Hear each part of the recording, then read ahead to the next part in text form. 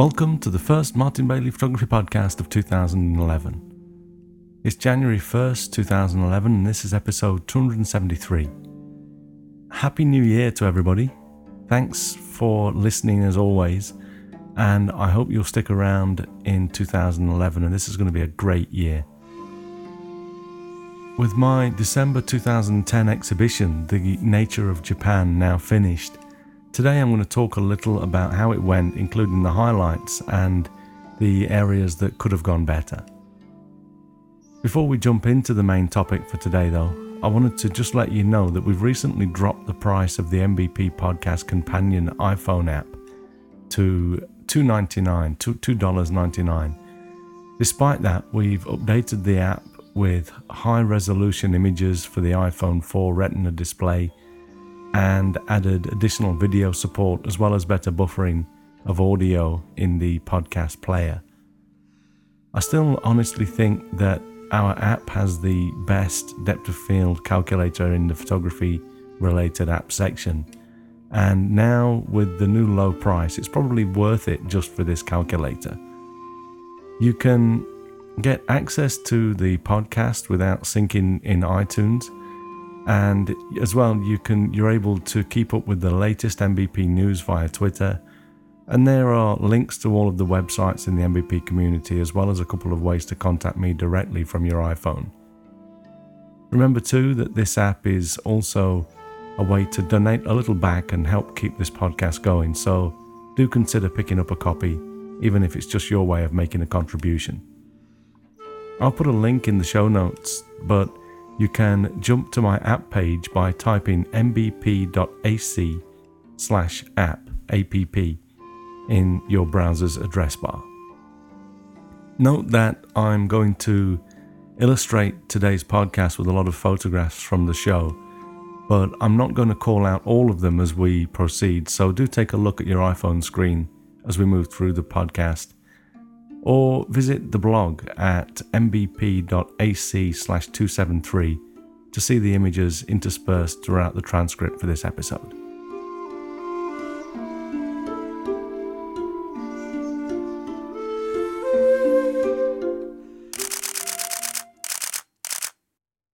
As you've heard in recent months, as I kept you up to date with my preparation, I had my first solo exhibition called The Nature of Japan at the HAC Gallery in Minami Aoyama, Tokyo, from December 23rd to the 30th.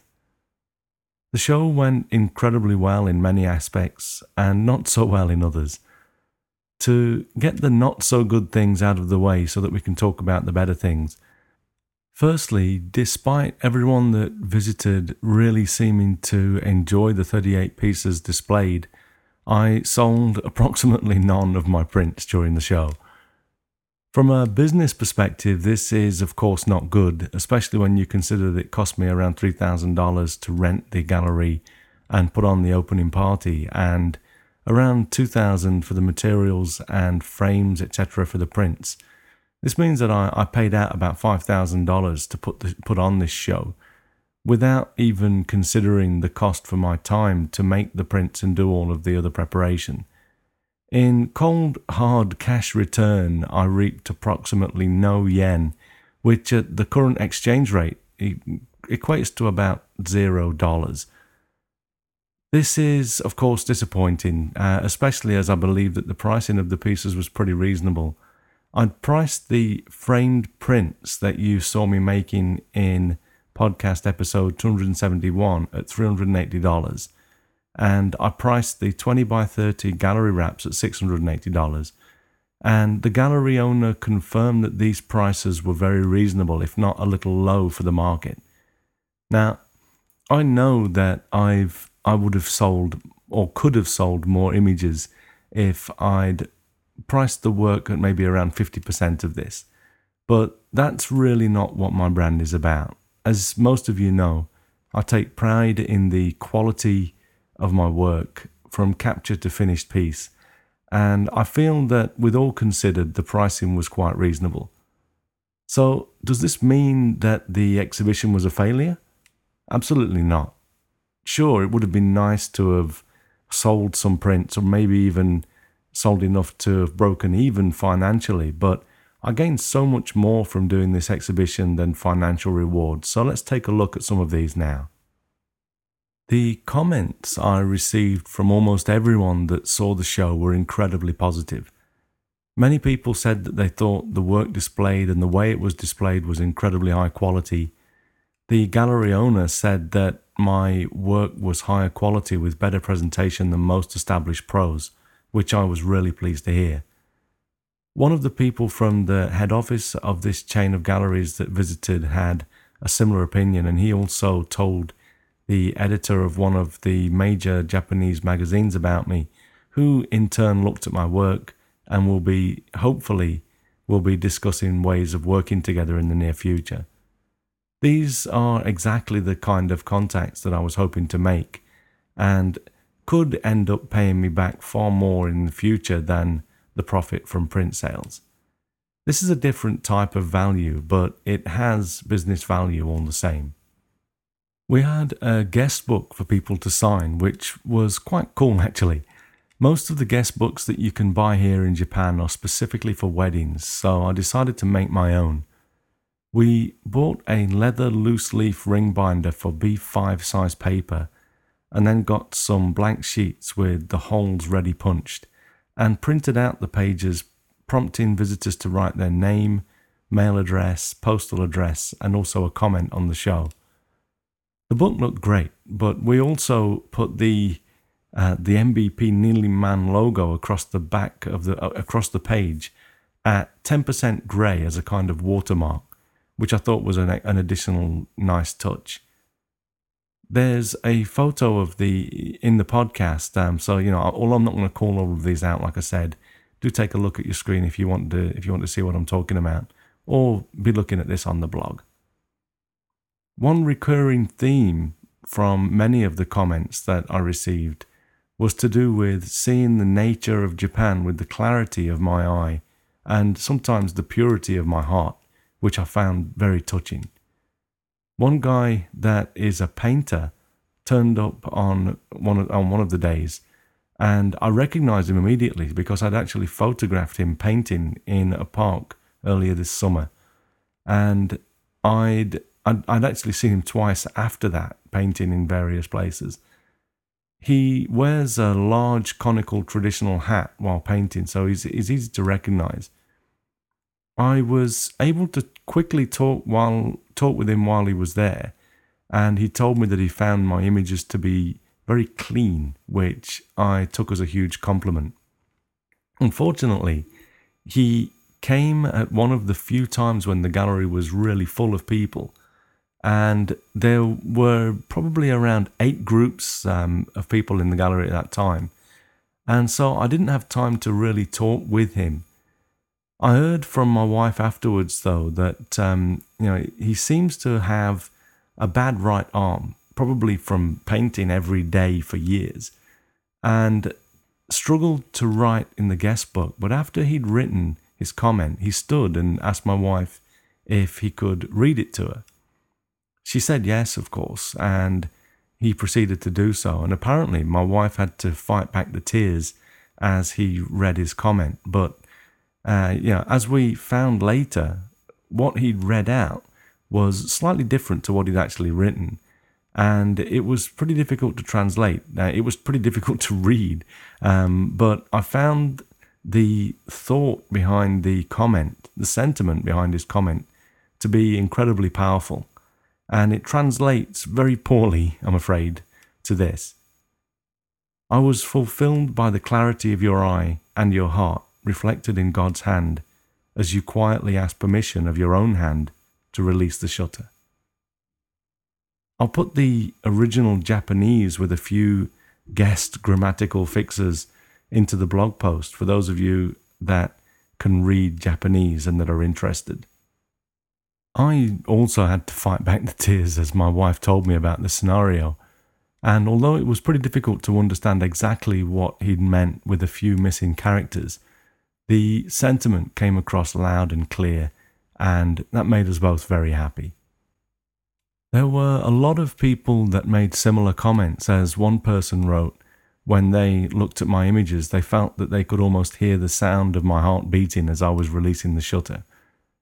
Clean, clarity, pure, innocent were words that came up a lot in the comments, and this really, really resonated with me.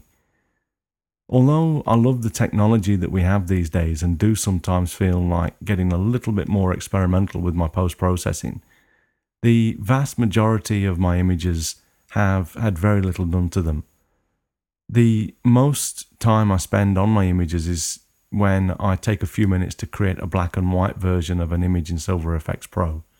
I'm proud of the fact that I usually nail my exposure in camera, and composition is usually pretty much what I intend it to be, with the exception of the odd crop necessary because I use a lot of prime lenses.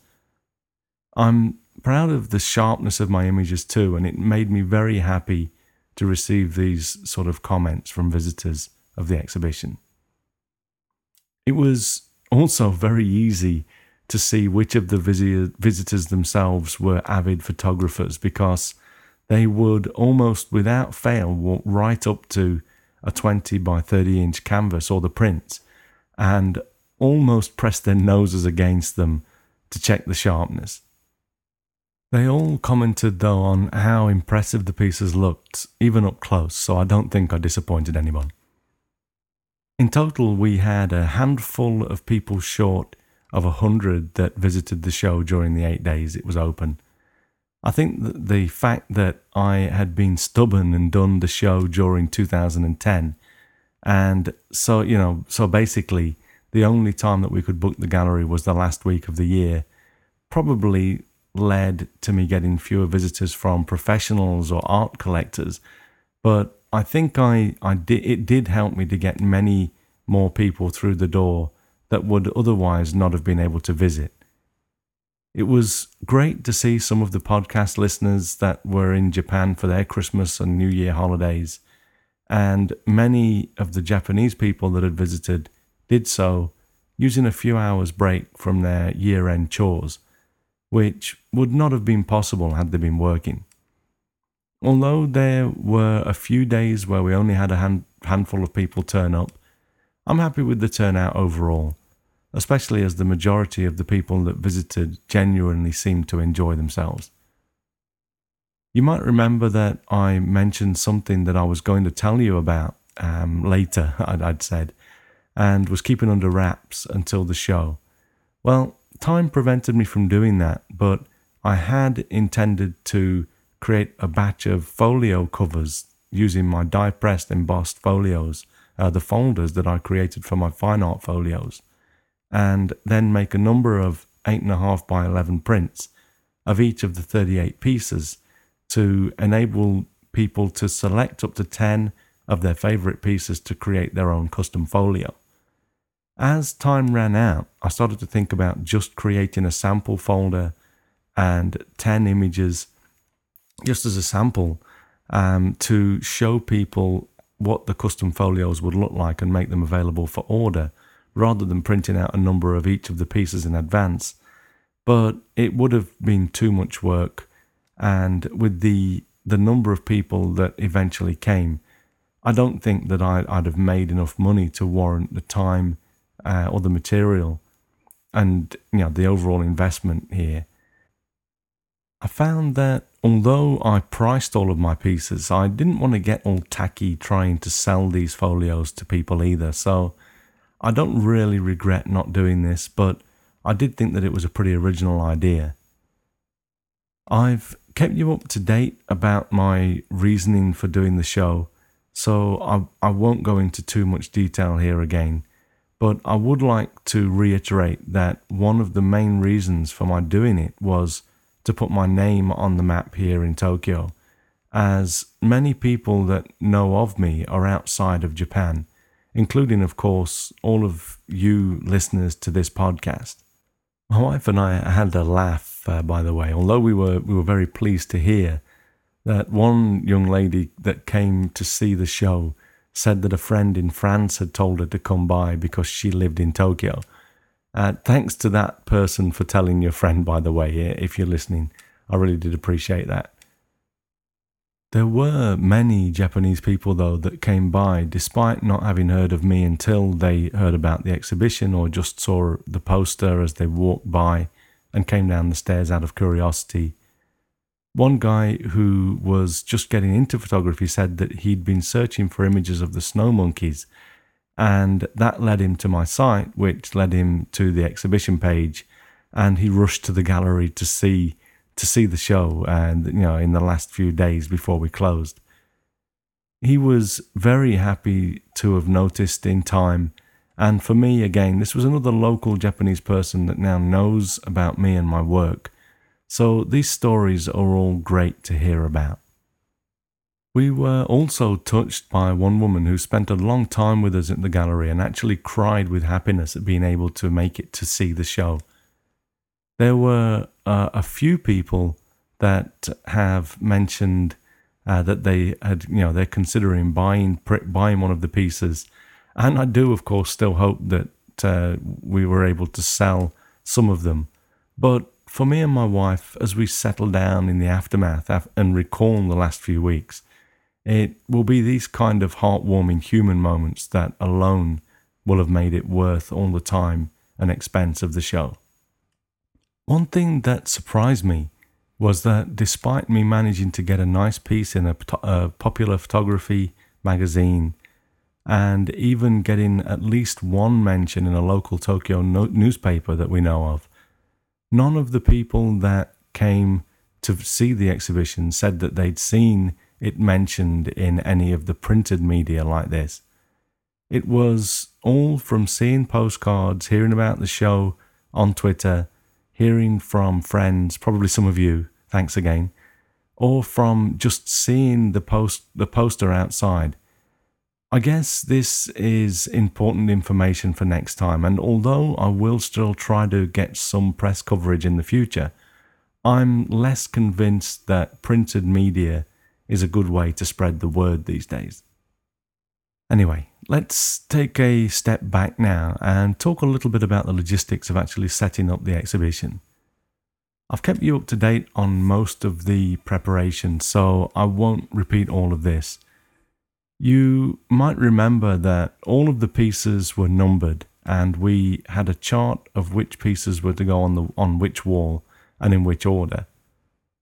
Having written the number of each print on its box, hanging the prints went pretty smoothly. We were able to start carrying the canvases and prints into the gallery at 6:30 p.m. on the 22nd, the night before we opened. The gallery had prepared wires hanging from the rails along the top of the walls, and a quick check after we arrived and had carried the pieces down the stairs showed us that we needed another 6 wires in place. So we had them get those ready while we were hanging the first few prints. It turns out that the dimensions of the walls of the gallery that they'd published on their website and that we'd used to plan how we'd hang the prints, including the spacing, was wrong. Not all of it, but there were some areas that were incorrect. They'd included the width of the pillars in the wall widths, on some of the mistakes at least. So we had to make some snap decisions as we started to set up. The first wall was the most disappointing. The published dimensions included the width of that dark pillar that you can see along the right side of this image. There was also no wire rail on that pillar, so there was no way to hang a print on it either. This meant that the only options for hanging these first 4 canvases was to hang them all with virtually no space between them, or to move one to the start of the next wall. The next wall, though, also contained the width of the pillars in the plans, so we didn't have any leeway to move that around without having a knock-on effect on the rest of the walls. So we decided to hang all of the 4 canvases, the first 4 canvases, on that first wall with little space between them. This in itself didn't look too bad, but it meant that the first canvas of the mother and child snow monkey was that was really one of the pieces that I really wanted to hit people with as they came in. it actually was less eye-catching than I wanted it to be. Many people came down the stairs and into the gallery, and as they turned around to say hello as they entered, they sort of then turned back around, and by the time they'd swung back around, they were in front of the second gallery wrap. Granted, many of them went back and many really enjoyed the snow monkey photo, but I'm sure the impact was reduced by the less than smooth start. This photo shows the view of the interior of the HAC gallery once you swing around from viewing the first wall. You can't see the pieces behind the partition towards the back of the gallery from here, but you can see the furthest corner on the right and part of the fifth gallery wrap, which is the first piece on the left side wall. The next problem that we came across was that there was a step in the center of the middle wall on the left, because we had pulled one of the partitions out to the back of the gallery there. So I had to switch the order of pieces 13 and 14 so that I had a portrait aspect image came as number 13 instead of a landscape aspect image. This wasn't too tough a decision though, and I think the overall look of the wall was largely unchanged by this switch around. The next dimension mistake was the furthest wall from the entrance. Because this wall was narrower than we thought, we had to bring my Poppy Heaven image over onto the left wall and move the white poppy in the red Sea of Poppies gallery wrap onto the dark pillar to make room. This actually didn't look too bad, and there was a wire rail on this pillar this time, so I was quite happy with the change. This also gave us the benefit of having all 4 flower shots on one wall, which I liked. As you swung around from here in this next image, you can see the back wall and then the start of the long straight back down the right side of the gallery, which is, it's basically the last wall there, that long straight. We were able to hang that according to plan. Here's another view as you look back into the gallery past the partition, which we used to give people a little bit of privacy and also to increase the gallery wall space. As we hung the first few gallery wraps and prints, we started to take measurements from the floor so that we could get all of the prints at the same height relative to their size and aspect ratios. We hung the pieces relatively low so that a person of around 5'2" would be able to view the prints without looking up at them. 5'2" is about the average height of a Japanese woman, and I'd rather have the larger men look down on a print than have all the women having to strain looking up at the prints too much. Once we'd hung the prints at roughly the right height, we had to go around and ensure that the spacing was good and the height was as it should be for each type of print. The gallery had a large heavy paper tube handy, like it's like the center of some roll paper or something, which we used to knock the little metal, I don't know if they've got a name, but the little metal wheel things that sit in the rail. We were able to knock those along in the rail to adjust the gaps between the pictures. We didn't measure the gaps, rather, we just spaced them all by eye. It also took quite a bit of time to get the images straight, as often just the tiniest movement of the hook on the string on the back of the print made it rock too far one way or the other. Once we'd hung the prints, we stuck the captions below each image. As I intended to be at the gallery every day, I didn't write captions on the cards as such. I just wrote the title and the location and the month and year that the image was made. As the gallery warmed up though, the wires that the prints were hanging from expanded a little, so I actually had to go around and adjust the height of the captions the following day. All in all, it took about 3.5 hours to carry the pieces into the gallery, hang them, and adjust the height and spacing, and post the caption cards. The opening party on the evening of the first day was a lot of fun. Some old friends came, and a number of new friends, and we all enjoyed ourselves for a few hours. As a number of other people turned up after I shot this photo, my only regret was not being able to talk to everyone as much as I'd have liked. It was really nice though, totally unexpected, but it was really nice that a number of people even sent flowers with a message of congratulations on the opening day. I was really surprised to see an old friend from my college days here in Japan who came down from way up north, as well as many of my friends from around Tokyo.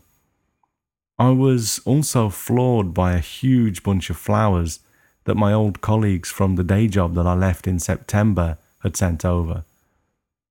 The kindness and generosity of these people and everyone that was involved just never failed to amaze me. I wasn't much use when I got home after the opening party, not just because I'd had my fill of beer and wine, but also because I was worn out. I'd been up until late the night before finishing my preparations and trying to create a slideshow of the images to post as last week's podcast. I ended up crashing out almost as soon as I got home, but then completed the slideshow the following evening and released it on Christmas Day. If you subscribe by iTunes, you'll have seen the video come out, the iPhone version at least. But I also posted a full-sized version on the blog, which I hope you caught. If you didn't already catch the video, I'll embed it into the blog for this post, the blog post for this episode as well. But just take a look at that if you get a moment. It's relatively good, even though I say myself. Don't forget to click on the full screen button on the player in the window of the video player to see the slideshow as large as possible. And if scaling isn't turned on when you start the video, turn it on with the button in the top right corner of the player and really fill your screen with the video. I embedded 4 video clips that I've had stashed away on my hard drive for the last year or so as well, to just help to illustrate the background of some of the still images. And I also used video instead of the still photograph a couple of times, which I hope you enjoy. Thanks for all of the kind comments that I've already received, and I do hope that those of you that have not yet checked out the video will have time to take a look at it. I'm quite pleased with how it turned out. I also kept the video running on my laptop during the exhibition to allow people to see the movement in the sun pillar shot, which doesn't really come across in a still image. And many people stopped to watch the entire slideshow, even after looking at the 38 pieces displayed, which shows you that, a multimedia presentation can actually be quite captivating. I think I overdid it on the first few days though, as I ended up coming down with some sort of a bug that really knocked the wind out of me for the next 5 days of the exhibition. Although it wasn't enough to stop me from really enjoying the time that people were visiting the exhibition, I was so tired each evening that I wasn't able to do much more than eat dinner, take a shower, and then just crash out for the night. Luckily, by the last day, I'd just about gotten back to normal, which was good because we had to break the exhibition down and load the car up to take the pieces home again that evening. There was no one left in the gallery after about 6:30 p.m, so from 6:45 we started to take the caption cards off the wall and then turned the music off at 7 p.m, and started to take the canvases and prints down from the wall. And initially I took the prints down and just put them on the floor below their wires, as my wife started to put the prints into their respective numbered boxes.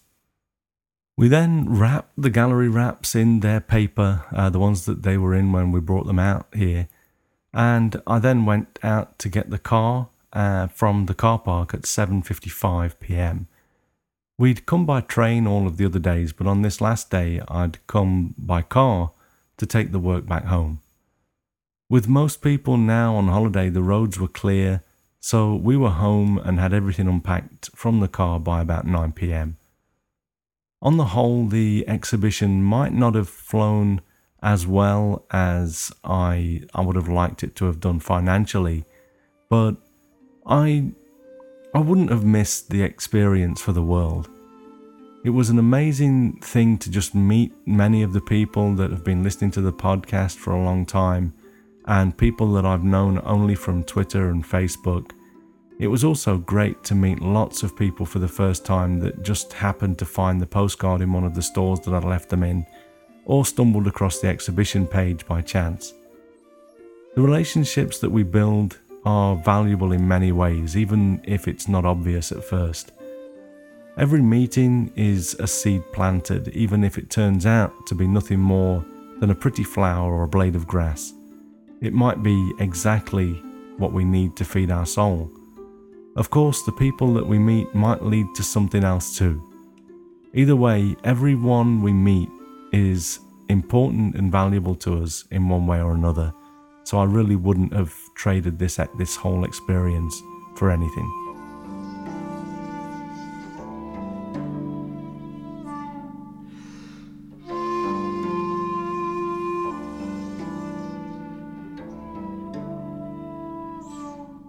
So, still not back into the swing of things fully. I'm aware that this episode may not have been as structured and as easy as follow as I'd have liked it to be, but hopefully I won't have totally wasted my New Year's Day putting this together. Note that the photography assignment for January is on the theme of business card. There are a few special rules for this month, so do check the assignment forum before you start to get stuck into photographing for this assignment. Thank you very much for listening today, and again, a happy new year. I hope that it brings everyone everything that you want or you're hoping for and more. And remember that you can find me on Flickr and Facebook as well as Twitter, and of course my blog and the photography forum. All links are on the top page at martinbaileyphotography.com, so do drop by. I'll be back next week with another episode, but in the meantime, you just have a great week, whatever you're doing. Bye-bye.